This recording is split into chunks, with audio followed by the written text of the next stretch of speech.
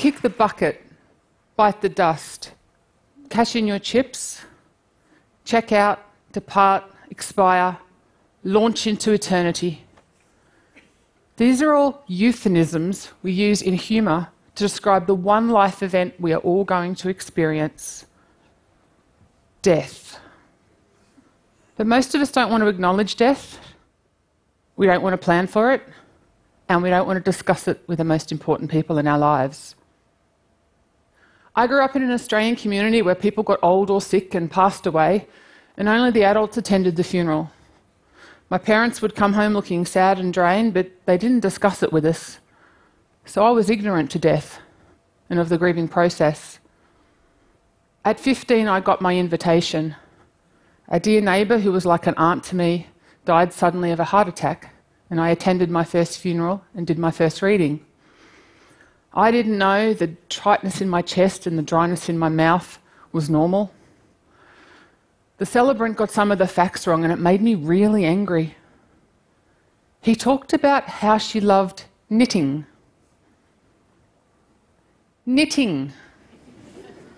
He didn't mention that at 75, she still mowed her own lawn, built an amazing fish pond in her front yard, and made her own ginger beer.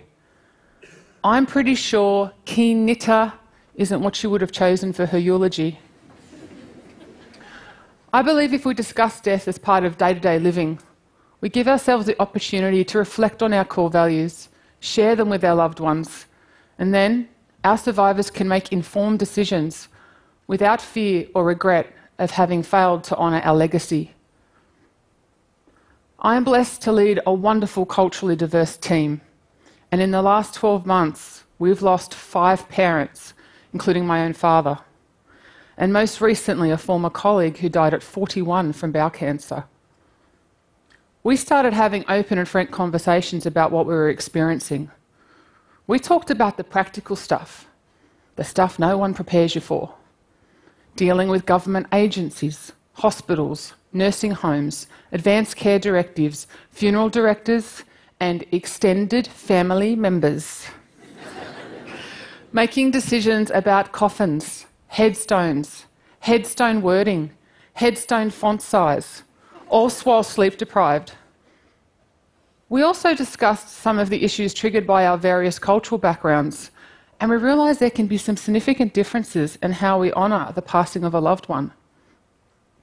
A great example of this is sorry business, practiced by Aboriginal and Torres Strait Islander people. During sorry business, family members will take on specific roles and responsibilities. Protocols such as limiting the use of photographs, saying the name of the deceased, and holding a smoking ceremony are all a sign of respect and allow for a peaceful transition of the spirit. These customs can be a complete contrast to those we might practice in Western cultures, where we'd honour the memory of a loved one by talking about them and sharing photographs. So my lesson from this last year is, life would be a lot easier to live if we talked about death now, while we're healthy. For most of us, we wait until we are too emotional, too ill, or too physically exhausted. And then it's too late. Isn't it time we started taking ownership of our finale on this earth? So let's get going. Do you know what you want when you die? Do you know how you want to be remembered? Is location important? Do you want to be near the ocean or in the ocean? Do you want a religious service or an informal party? Or do you want to go out with a bang? Literally, in a firework. When it comes to death, there's so much to discuss, but I want to focus on 2 aspects. Why talking about and planning your death can help you experience a good death, and then reduce the stress on your loved ones, and how talking about death can help us support those who are grieving. So let's start with planning. How many of you have a will? Put your hand up. This is fantastic. In Australia, 45% of adults over the age of 18 do not have a legal will. You're a little bit above average. This is a startling statistic, given that writing a will can actually be quite simple and inexpensive.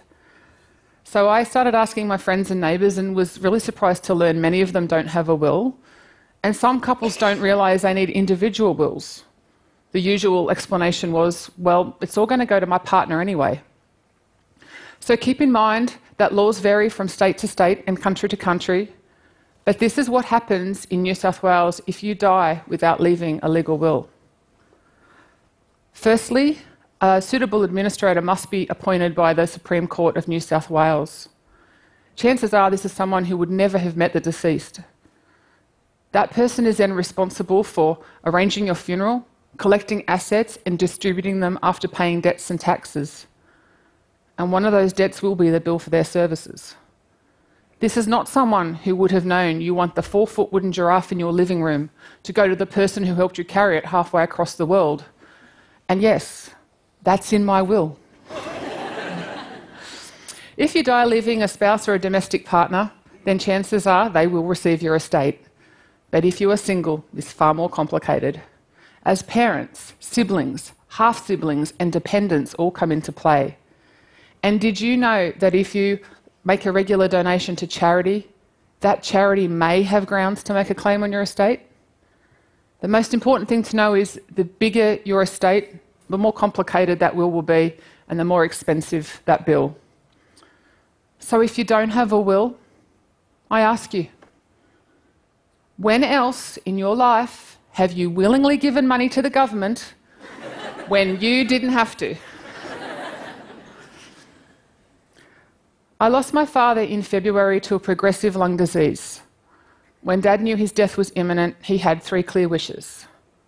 He wanted to die at home, he wanted to die surrounded by family, and he wanted to die peacefully, not choking or gasping for air.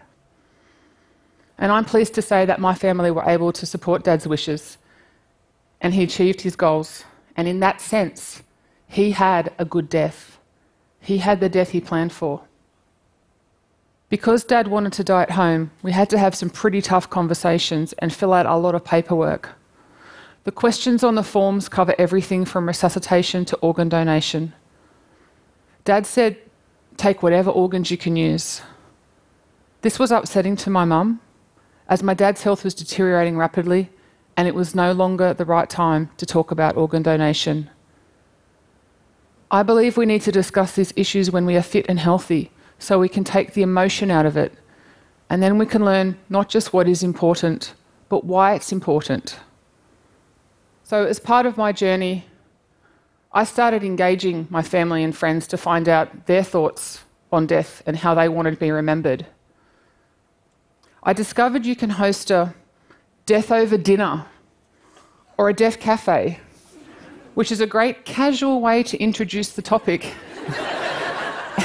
and gain some wonderful insight. Did you know that your body has to be legally disposed of? And no, you can't just be shoved off a cliff or set fire to in the backyard. In Australia, you have 3 options. The 2 most common are burial and cremation, but you can also donate your body to science. And I am pleased to report that innovation has touched the world of corpse disposal. You can now opt for an eco funeral. You can be buried at the base of a tree, in recycled cardboard or a wicker basket, and for those who love the ocean, there are eco-friendly urns that will dissolve at sea. Personally, I plan to be cremated, but given that I get seasick, I can think of nothing worse than having my ashes flung into a huge ocean swell. I've actually bought a plot in the rose garden next to my dad. I call it my investment property. But sadly, there's no tax deduction. So if you plan for your death, then your survivors will know how to experience a healthy bereavement without fear or guilt of having failed to honour your legacy. As part of my research, I've been to seminars, read books and talked to palliative care nurses. And I've come to understand, as a consequence of not talking about death, we don't know how to be around grief. And on the flip side, if we talk about death more, we will become more comfortable with the emotions we experience around grief.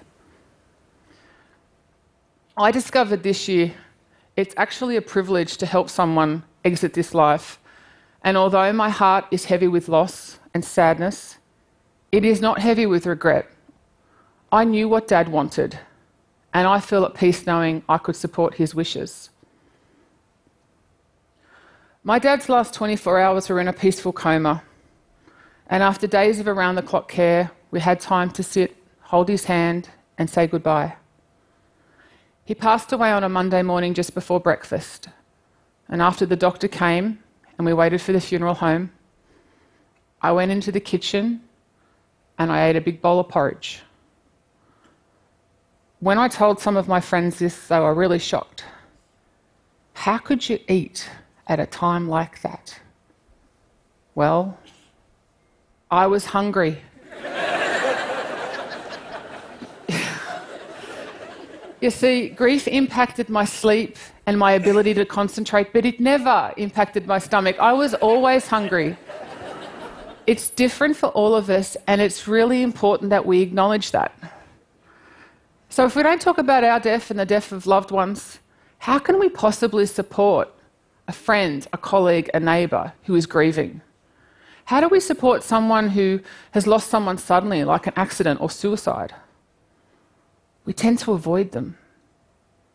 Not because we don't care, because we don't know what to say. We know as a friend we can't fix it, we can't take away that pain. So we say things to fill that awkward silence, sometimes things we regret saying. Examples would be, at least he isn't suffering anymore. At least you've got your memories. At least you don't have to pay for hospital parking anymore. Really, we don't need to say anything. We just need to be. Be patient. Be understanding. And be a listener. And if you can't be any of those things, then please, be the person who makes the lasagna, the curry or the casserole, because your offerings will be greatly appreciated. I've been to 10 funerals in the last year, one of which I helped arrange. They ran the full gamut. A very solemn Greek Orthodox service, full Catholic requiem masses, and a garden party where I made a toast while scattering my friend's ashes around her garden with a soup ladle. I have carried, kissed, written on and toasted coffins with a shot of ouzo. I have worn all black, all colour, and a party dress. Despite the vast differences in send-off, despite me being at times out of my comfort zone doing something I've never done before, I drew comfort from one thing, knowing that this is what each person would have wanted. So what do I want? Well, I like to be organised, so I have the will, I'm a registered organ donor, and I have my investment property. All that is left is planning my send-off. A big party. Lots of champagne, colour, laughter, and of course, music to remember me by. Thank you.